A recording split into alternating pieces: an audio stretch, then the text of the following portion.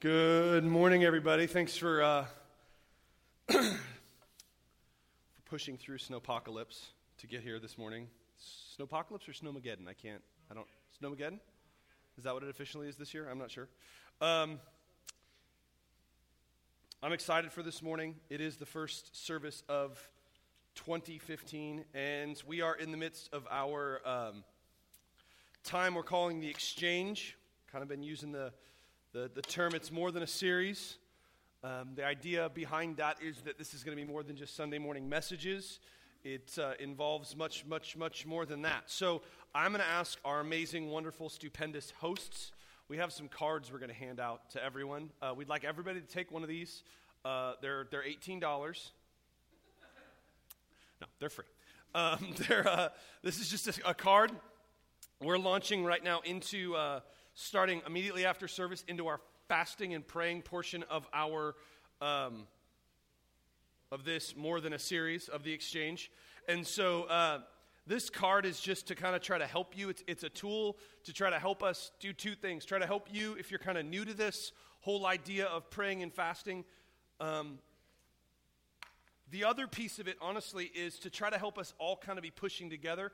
You know, this is the kind of thing that you can't fast for somebody else, right? Like you can't do this for someone else, but yet there is something unique that happens when we as a church kind of pull together and do something together and stay together. So I'm not going to talk about this side at all, really.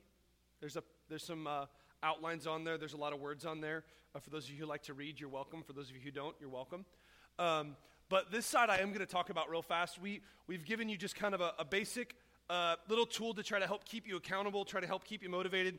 There's 4 little blank spaces here that we're going to ask you to fill out in your own time.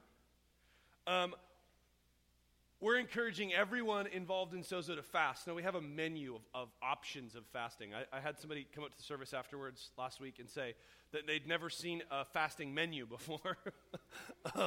But we have one I think we can throw up. Do we have a slide that we can... about fasting and the ways you can fast?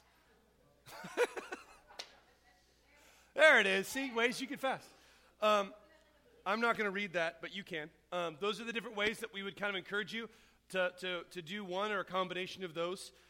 So that's the little first slot here. You can write down what it is that you're fasting. The next slot is why. I think it's important for us as we move into a season like this to do it with purpose and to do it with a focus in mind. So this is your little spot that you can fill those sorts of things out. We've also given you a time to be accountable to yourself. You don't have to show this to anybody, but when are you going to spend time with Jesus? The point is not to dietary fast so that you can kind of lose your holiday weight. That is not the point. Everybody say amen.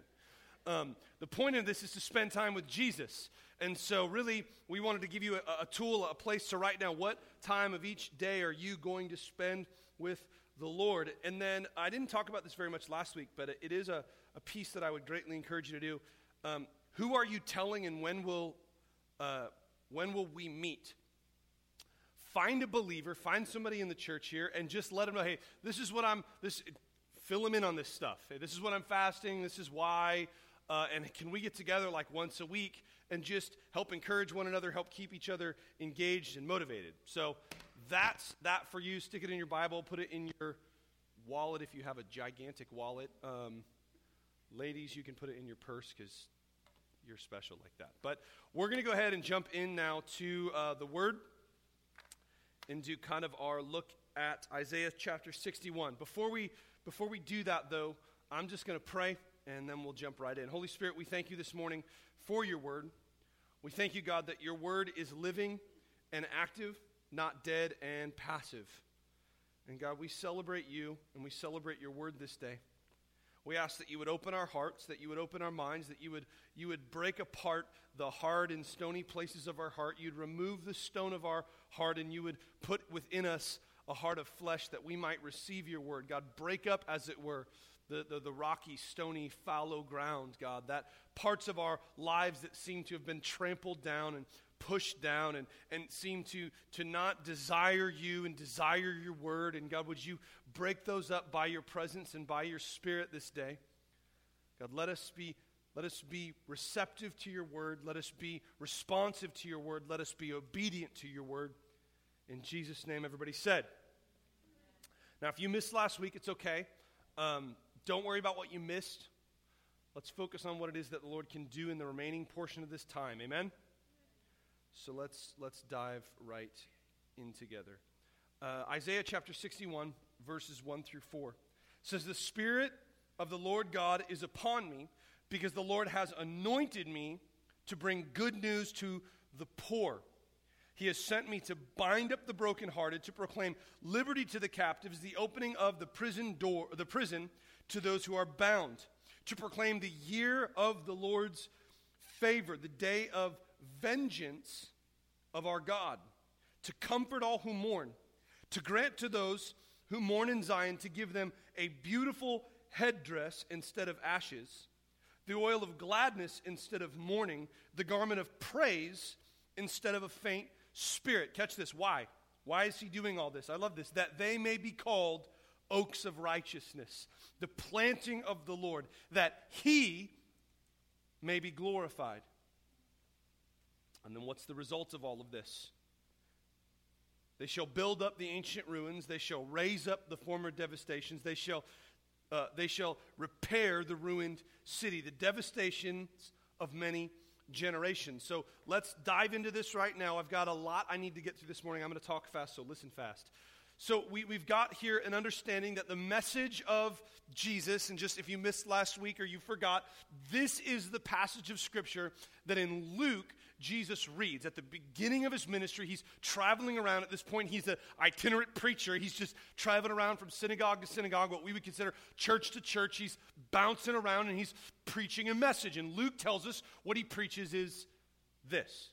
He stands up in the synagogue, he stands up in church, he takes the scroll, he takes the Bible, he opens it to this passage, and this is what he reads as his declaration of why he has come, of what he's going to do, of the purpose of his ministry. If you want a mission statement for Jesus' ministry, this is what he chooses.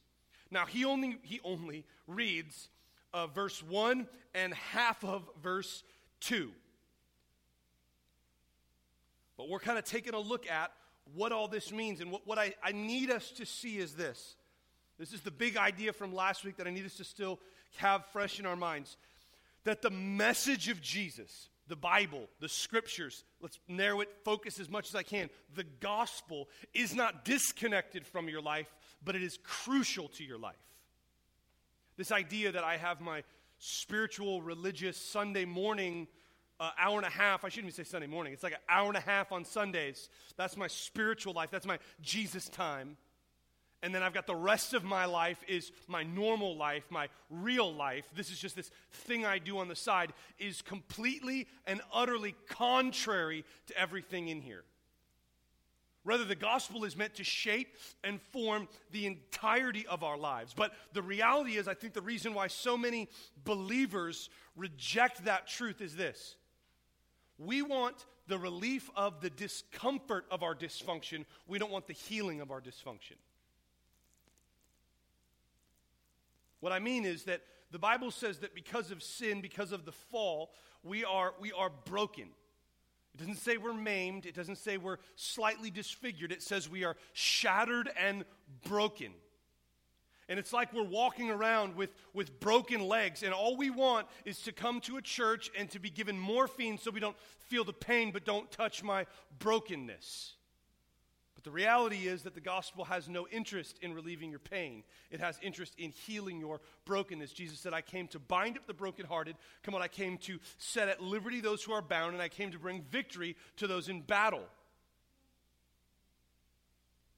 And he does this through the gospel. And we see in Isaiah 61 here, we see that the process of this, see, we need to understand that there is a process that this happens. Amen? This is not like a moment, like you come forward, Billy Graham preaches, you accept the gospel, everything's great. And then if it doesn't, well, then just try it again. That's how I was raised. I don't know if anybody was raised in that stream. I hung out with them for a while. They're like, well, maybe it didn't take the first time. If you're coming forward at summer camp didn't work, well, maybe you're coming forward at winter camp will. Nobody else? Just me? Okay.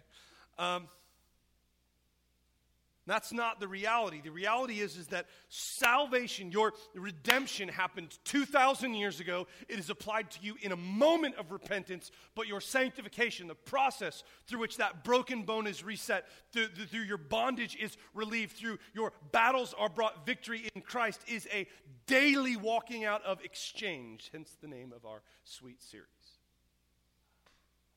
It's the exchange. It's that process of exchanging what it is we have for what it is Christ has purchased for us. And here we have outlined for us three primary things. He says, I'm going to give you a beautiful headdress instead of ashes, oil of gladness instead of mourning, the garment of praise instead of a faint spirit. I've overly simplified this to try to help us understand that it's a new way of thinking, a new way of a new way of feeling, and a new way of responding. That in Christ, we think differently, we feel differently, and we respond differently. The reason why you're changed, listen to me, if you're waiting for some fuzzy spiritual thing to change you, that's not the way it works. There is a process through which we put off, the scripture tells us, the old man, and we put on the new man. That's this exchange that we're going to talk about. Today we're going to deal with this whole idea of ashes and a beautiful headdress. If you're into different translations of the Bible, if you look up this verse, you'll see that thing, beautiful headdress, is translated differently. You may have heard it before where it says, I'll give you beauty for ashes. Some translations say, I'll give you a garland instead of ashes. Others I read one, the literal translation, the Young's literal translation literally says, I'm going to give you a turban instead of an ash heap. I loved that one. The idea here, what we'll get into, but let's look at these two contrary things, the ashes and the beautiful headdress. Ashes were placed on the head of those in the Old Testament who were trying to demonstrate their repentance because of their shame, their failures, and their mourning. They would put ashes on their head to try to show people, look, I screwed up, I messed up, and here I am mourning, here I am putting dead, burnt things on my way of thinking, on my head. And then you contrast that with this whole idea of a beautiful headdress. And I'm going to be real with you, if you look it up in the Hebrew, that is really the best translation of the word, beautiful headdress. See a fashion movement coming to Sozo with all the ladies with big fruit baskets. No. The idea here in the Hebrew is quite interesting, actually, as I kind of dove into it. Literally, the idea is that it's a headdress made of branches and leaves and even sometimes fruit. It's a fruity headdress. It's the picture here, if you need one to kind of help you see what I'm talking about, if you ever saw a picture of Caesar didn't wear a crown of gold. He wore a crown of branches with leaves. The idea of this, I didn't know this, actually, to be honest with you, until I was studying this out. The reason why he did that was to demonstrate that regardless of the season, he had the power and the authority to make branches still have leaves. Even in the fall, when everybody else didn't have them, even in the winter, when your season is one of you don't have branches, Caesar was saying, I can still have branches. The picture here for us is this, that there is a dead, sinful, old way of thinking that Jesus wants to remove from our lives and give us a new way of thinking, to give us a living, fruitful way of thinking, a beautiful way of thinking. The scriptures tell us that God thinks higher thoughts than we think. And what he's saying here is this, I want to remove your dead old way of thinking, come on, and I'm going to give you a new way of processing everything that happens. There's a higher way of perceiving. There's a higher way of processing. There's a higher perception that he wants to give to you. There's a new way of thinking. We need to exchange our old, dead way of thinking for his new living way of thinking. Now, this may be too practical for some of you. You want to just kind of get in a room that's dark and light a candle and hum and put on worship music. But the reality is, if your life is going to be transformed, if you are going to engage in the process of becoming more like Jesus, you need to think more like Jesus. So he says that's part of what I am giving you. The result of this, I find it interesting. You see three things in verse 3 that he says you're going to exchange. Beautiful headdress for ashes, oil of gladness for mourning, praise instead of a faint spirit. And then you see three outcomes in the latter part of this verse, right? you see that you'll be called an oak of righteousness, you'll be the planting of the Lord, and he'll be glorified. Not to overly diagnose and overly dissect this whole passage, but I believe there's a correlation between these. That as we come up with as we receive a new way of thinking from the Lord, we become like trees. We become planted. We become oaks of righteousness. That word oak means two things. It means, one, it means to be like a pillar or like a tree that can bear weight. So follow me now. We're going to take a little turn. We're going to rewind to Psalm chapter 1. Psalm chapter 1, verse 1. I want us to see this. You'll get it here in just a minute. It said, "Blessed is the man who walks not in the counsel of the wicked, nor stands in the way of the sinners, nor sits in the seat of scoffers, but he delights in the law of the Lord, and on his law he meditates day and night." Verse 3, he is like a tree. So here we have, right, how we become like a tree. He says he is like a tree, planted by the streams that yields its fruit in its season, and its leaves do not wither. Are you seeing the connection here? In all that he does, he prospers. But check it, verse 4, "The wicked are not so, but are like chaff that the wind drives away." I want to talk to you this morning about having a crowned consciousness, about having a new way of thinking. My question is this: who or what dictates to you or is allowed to mold how you think, what you believe? Because here we're given some instructions. Now, before I dive into this, I need to make something super clear. Two things that need to permeate our thinking here. Big picture is this: this is still done supernaturally by Jesus. Just because there is practical steps that he calls us to take does not mean that those steps are not spiritual, because they are done in obedience. We're not talking about sacrifice. We hammered on this last week. We're not talking about sacrifice. We're talking about obedience.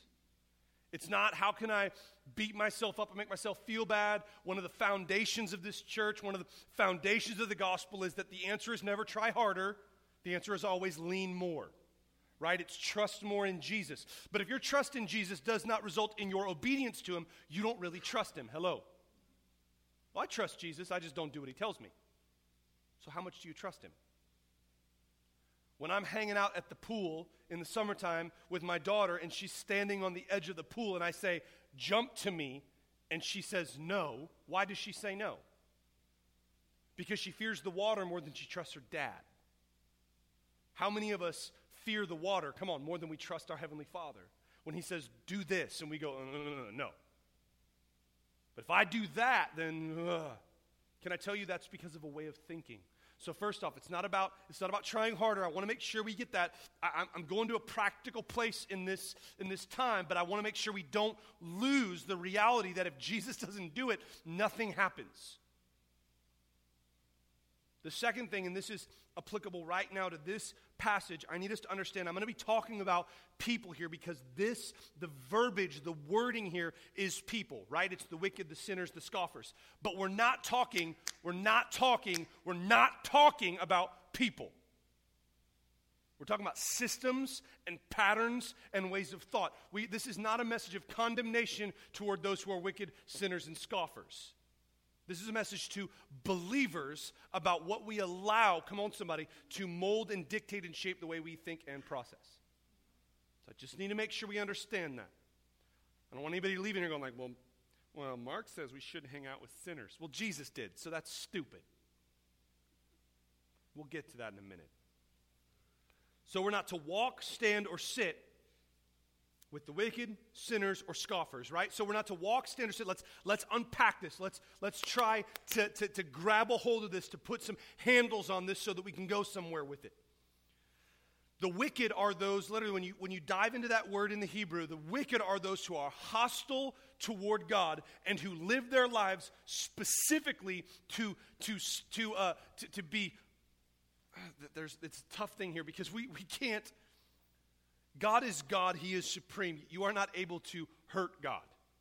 Okay, let's be clear here. One of the things that I hesitate when I present the gospel to us as a church and to people, I talk about how Jesus Christ, the righteous one, died and rose again, eternally triumphant over all his enemies. You've heard me say that 47,000 times probably. I hesitate. If I'm going to be honest with you, this is just free behind-the-scenes stuff. I hesitate because the reality is God has no enemies. Like, there has never been like a legitimate like contender for the throne that God sits on. So in reality, in the truest form of reality, no one is his enemy. In the same way here, we need to understand that the wicked are those who lash out against God. And what it says here is, you ought not let those people be your counsel. You say, yeah, but I got this buddy, and he hates Jesus, but he's got some really good ideas about business, so I listen to him. And I let him mold the way I think about the way I do my business. You ought not do that. Because the reality is, the Bible teaches us that Jesus is truth. So if they don't believe in, trust in, and grab a hold of Jesus, their business practice is going to lead you into ways of doing business that do not glorify Jesus. The whole point of your life is to glorify Jesus. It says, don't walk in the counsel of the wicked. Don't live your life that way. Don't listen to them. Don't trust their advice. Jesus is truth, and anyone who denies him has no truth. I remember driving down the road in Seattle. We lived in Federal Way, which is kind of the southernmost portion that could still be sort of considered Seattle. And I worked in Puyallup, which is the northernmost part of Tacoma. So I had like a good commute back and forth every day. And I remember I was scanning through the radio stations, and I came across an ad for a guy who was holding a Bible conference. I thought, that's cool. I mean, it was a secular radio station, and we're going to have this great time for Christians to learn about the Old Testament. I thought, that's awesome. We need a better handle, on the Old Testament. He said, so we're going to have a Jewish rabbi come in and teach us about the Old Testament. And I lost it in my car by myself, screaming at the radio. Because the reality is, every word of the Old Testament centers around, focuses on, and points toward Jesus. And how are we going to listen to a guy who doesn't believe in Jesus teach us about the Old Testament? He doesn't even know what it's about. Okay, the same thing is true about anybody who tries to come and give you counsel for your life. If they don't know Jesus, they're missing the whole point. Okay, next we've got sinners. Now that might seem pretty self-explanatory, and I'm going to speed up here, but sinners are those not just who sin, but those who are exposed to condemnation. They are those who are living their lives missing the mark of righteousness. And the Bible says we shouldn't stand in their ways. Well, let me explain what I think that means. I think what the scriptures are trying to teach us here is this: that sinners ought not be what we consider normal. A normal life ought not be modeled to us by people who live their lives in contradiction to the scriptures. Let me push that a little bit more.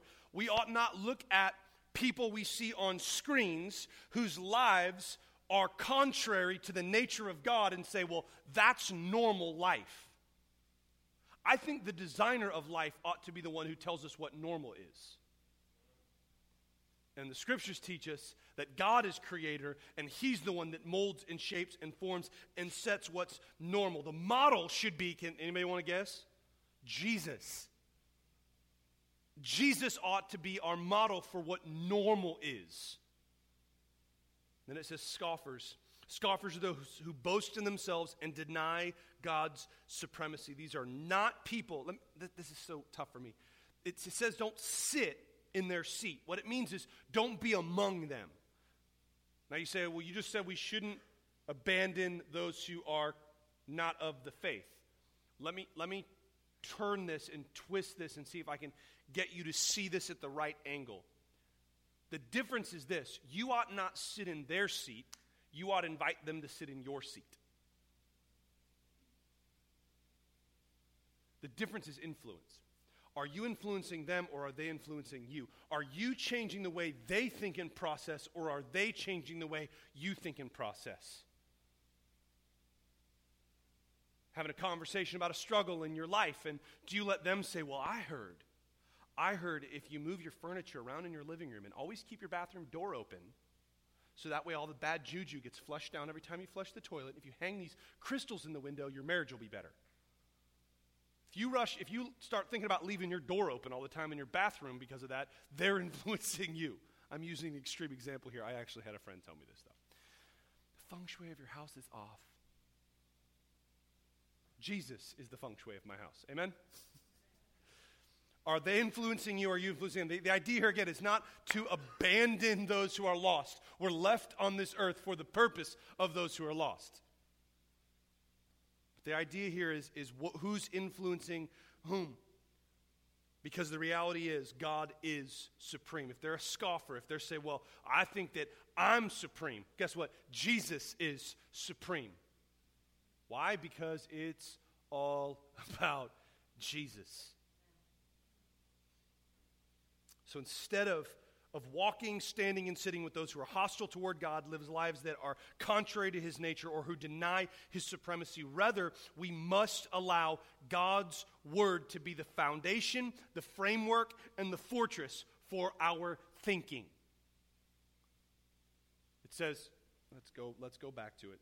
Psalm 1. It says, don't do any of those things. Verse 2, but his delight is in the law of the Lord, and on his law he meditates day and night. Yes, this is referring to the Old Testament law. It can also be applied to the entirety of Scripture, because all of the Scriptures is God teaching us and directing us and guiding us in the way we ought to think. So I've got some verses here. I'm going to throw a whole bunch of Bible at you. Is anybody excited for that other than me? I hope so, maybe, kind of, sort of. I'm just going to read these. If the screen can keep up, cool. If not, that's fine. I've got a bunch of verses. John chapter 1, verse 1. I need you to understand what the Bible is, who the Bible is, how the Bible works. This is John chapter 1. In the beginning was the Word, and the Word was with God. Catch this, please. And the Word was God. The Bible is Jesus. Jesus is the Bible. We don't worship the Bible, let's be clear. But Jesus speaks to us, communicates to us, and delivers his good news and his new way of thinking. His beautiful headdress is given to us, and the ashes are washed off by the Scriptures because they're Jesus. You say, well, I think some Scriptures are good, but others aren't. 2 Timothy 3:16, verse 16 through 17, all Scripture is breathed out by God and profitable for teaching, for reproof, for correction, and for training in righteousness, that the man of God may be complete, equipped for every good work. Hello, somebody. That's all the Scriptures, not some of them. Romans chapter 15, verses 4, because you go, well, maybe it just means the New Testament, not the Old Testament. Well, Romans chapter 15, verse 4 says that for whatever was written in former days, that is the Old Testament, was written for our instruction, that through endurance and through the encouragement of the Scriptures, we may have hope. Hello, somebody.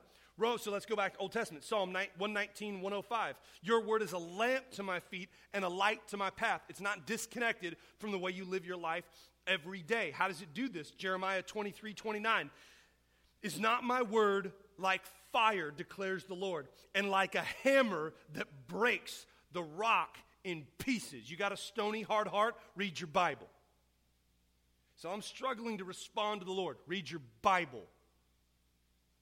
Matthew 24:35. Heaven and earth will pass. Heaven and earth will pass away, but my words will not pass away. And then John 6:63. This is one of my favorite verses about verses. It is the Spirit who gives life. The flesh is no help at all. So all the hyper-spiritual people say amen at that point. All the people who like to hang out in dark rooms with candles and listen to Jesus culture, they amen at that point. The rest of the verse says, the words that I have spoken to you are spirit and life. Let me explain. Reading your Bible is not contrary to spirituality. It is in direct connection to your development spiritually. I'm going to put it bluntly. The better you know your Bible, the more you'll be like Jesus. But I want to try to connect this here for us, if I can, to try to help us understand this idea of the Scriptures not being out here, but the Scriptures informing and shaping the way we think. I put it this way: they should be the foundation, they should be the framework, and they should be the fortress of our minds. You can build, what I mean by foundations, you can build your life on the Word. The principles and the things taught here, the things that the Holy Spirit will show you here, you can build your life on. If you say, well, my life's really different and the Bible doesn't really speak to my life, all Scripture, come on somebody, is God-breathed. All of it can inform, shape, reprove, correct, teach you how to live your life. All of the Scriptures. The Word imparts stability because it's unchanging nature. Your day may be different day in and day out, but the Bible stays the same. So you can build your life on it because there's stability there. Amen? Other things fade and change. The Bible says it does not. It doesn't alter. It doesn't bend. You can allow the Word to guide and direct your life. That's what I mean by framework. It imparts guidance and direction because it sees at a higher vantage point than you can see. You see a few things, it sees everything because it's eternal. It lives outside of the construct of time. Wish I had time to unpack that. I don't. Yes, we must heed the voice of God, but His voice never contradicts His word. And you can find safety and shelter in the Word. Look, there's going to be a lot that comes at you. There's going to be a lot that's thrown at you. There's going to be a lot that seeks to derail you in your life. But the Word brings about safety. It imparts protection because it's backed by God's power. 1 Corinthians 4:20 says that the kingdom of God is not a matter of word, but power. As we hide ourselves in the Scriptures, come on somebody, it is protection. I need you to understand that what you believe frames the way you think, and you cannot consistently live differently than the way that you think.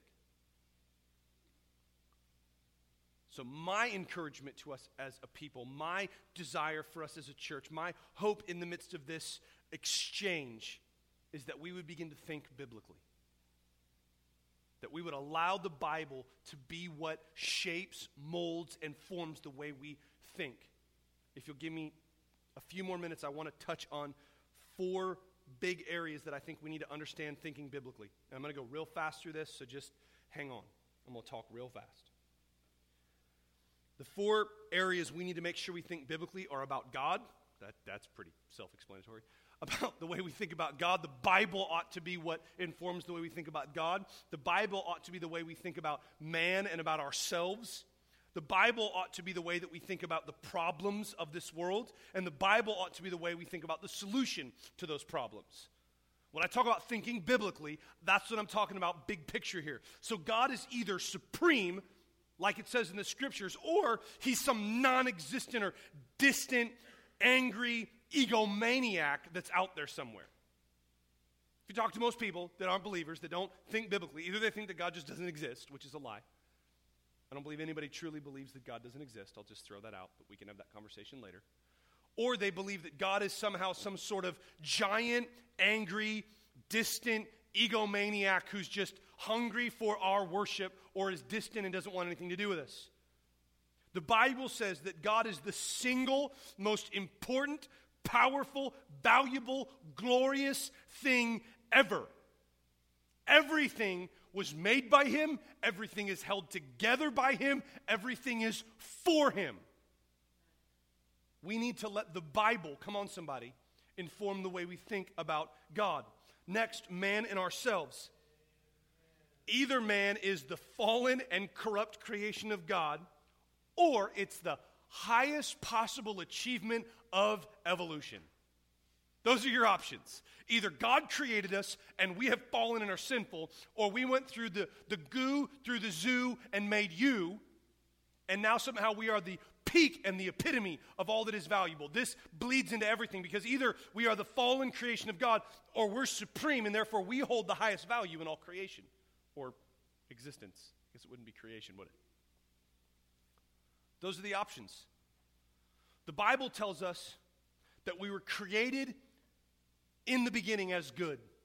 But through sin, through the fall of our sinfulness, through man's fallen nature, the good creation of a good God has been cursed, broken, and marred, and that death, sickness, pain, and suffering are the result of our willful disobedience toward God's law. I know that's not popular, but it's what the Scripture teaches. So that leads us to the problem. This is really simple. Either the problem is sin, and I mean every problem. Name a problem. The problem's root is sin.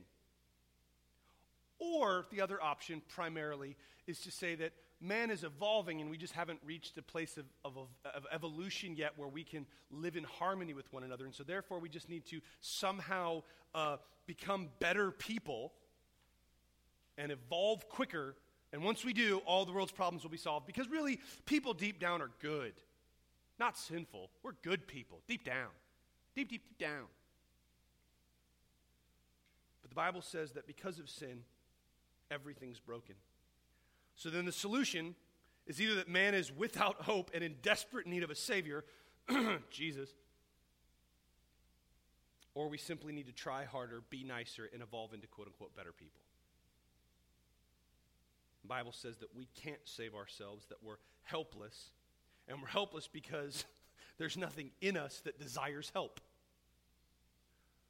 But rather, when the Holy Spirit comes, He quickens our dead spirit to desire God.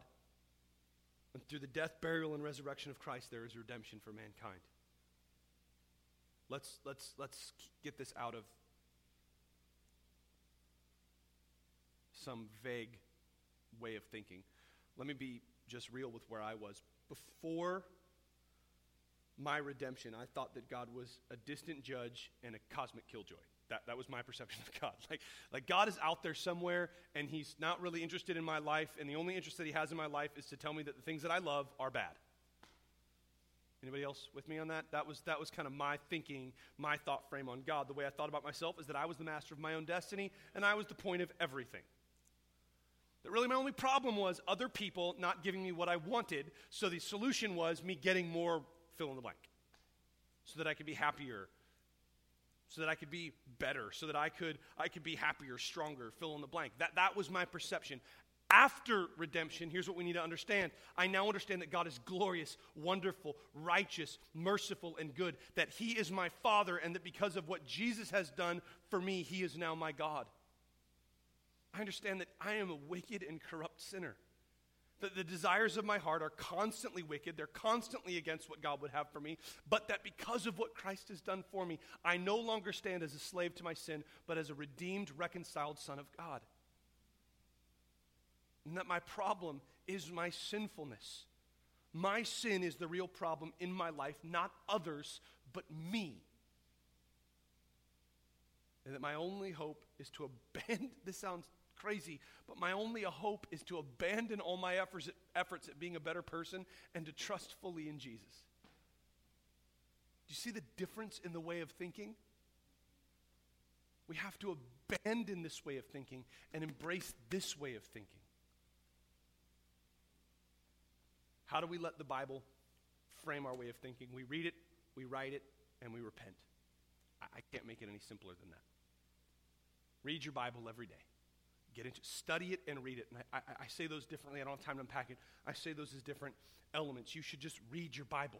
Just crack it open it up on your flat screen, read it.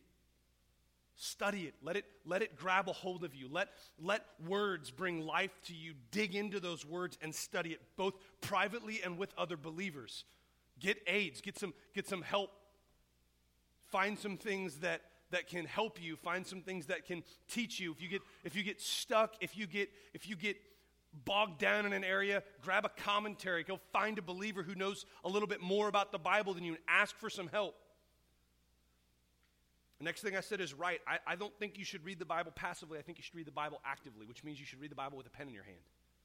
All the dudes in the room are like, I don't know, that sounds like a diary. Call it a journal and be cool, okay? Like, you should write what it is that you're learning. You should take notes when you read the Bible.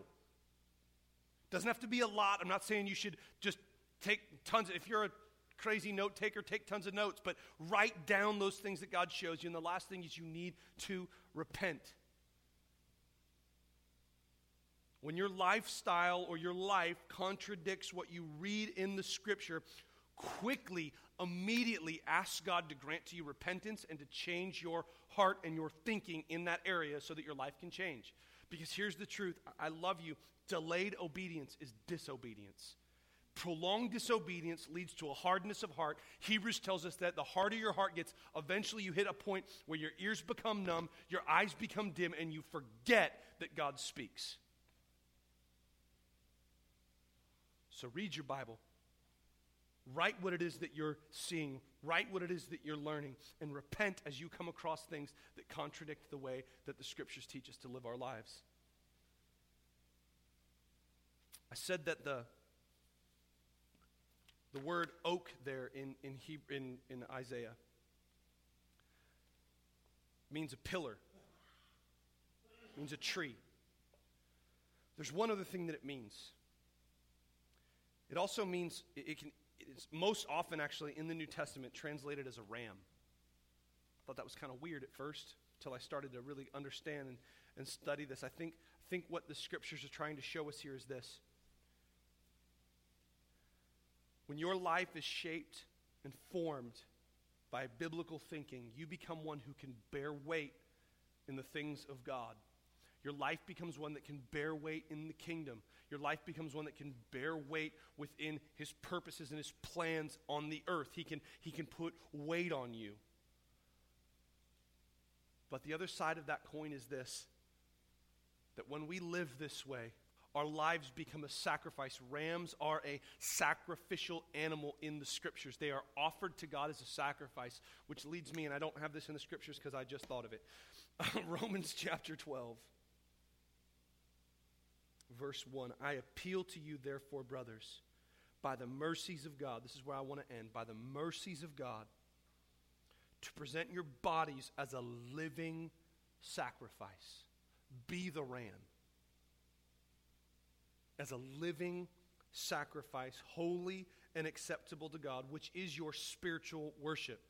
How do you do this? Verse 2, do not be conformed to this world, but be transformed, catch this please, by the renewing of your mind, that by testing you may discern what is the will of God, what is good and acceptable and perfect. Does anybody else catch the picture there?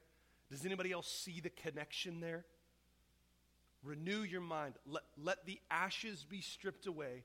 Let the beautiful headdress be placed on you. How do you live as a ram? How do you live as a living sacrifice? You allow the Scriptures to inform your thinking. Be transformed in the way that you think. Let's stand to our feet. Holy Spirit, I thank you this morning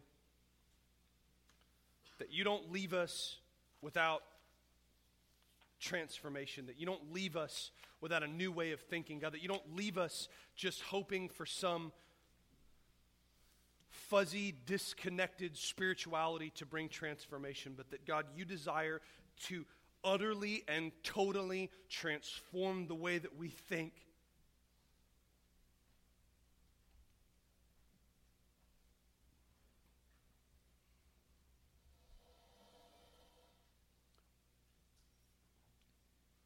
We're going to respond this morning. And I would encourage you. We're going to respond with communion. We're going to respond with worship. My heart this morning as we come to a close is twofold. It's first off, that those who are here that are not thinking properly about God would repent. If your mindset, I'm not just talking about those who have not experienced redemption. I'm talking about those who in general just don't think properly about God. If you still are plagued by thoughts that say that God is anything other than a good, gracious, and loving Father toward those who He has redeemed, if you're still afraid of God, if you're still distant from God, if you're still constantly looking over your shoulder expecting a lightning bolt or a smack from heaven, I would call you to repent. Because the reality is that Jesus on the cross paid for every failure and every mistake you ever committed or ever will commit. That in him there is now no condemnation for those who've experienced redemption, but only everlasting joy. If you still think of yourself as a slave to sin, you need to see that in Christ you have been made a son of the Most High God. If you have not experienced that redemption, if you've not repented of your sin and turned to Christ, do it now. We need to see God properly, see God biblically. The next would be those who maybe your lifestyle is not such that you can say, yeah, I'm a ram. My life is a living sacrifice unto the Lord. Well, my prayer for you this morning is that you would repent as well, that you would turn to Jesus. Allow his goodness, allow his graciousness, allow his redemption to have its full work in your life, that you may be transformed ever more into his image. We're going to respond through communion, through worship. We're going to have people up here to pray for you. Listen to me. If you're not taking advantage, if you're struggling through something, whether it's something I mentioned or it's something completely different, if you're struggling through something, you are not designed, I'm going to be meaner than that. You are not capable of dealing with it yourself. You were never designed to do it, you were never meant to do it, and you are incapable of doing it. And it is only pride and ego that keeps you away from asking another believer to pray for you. I would encourage you, if you need prayer, we're going to have people up here to pray for you. Take advantage of it. Holy Spirit, I ask that you would just speak to us this morning. God, that you would draw our hearts towards you. That you would reveal dead, worthless patterns of thinking.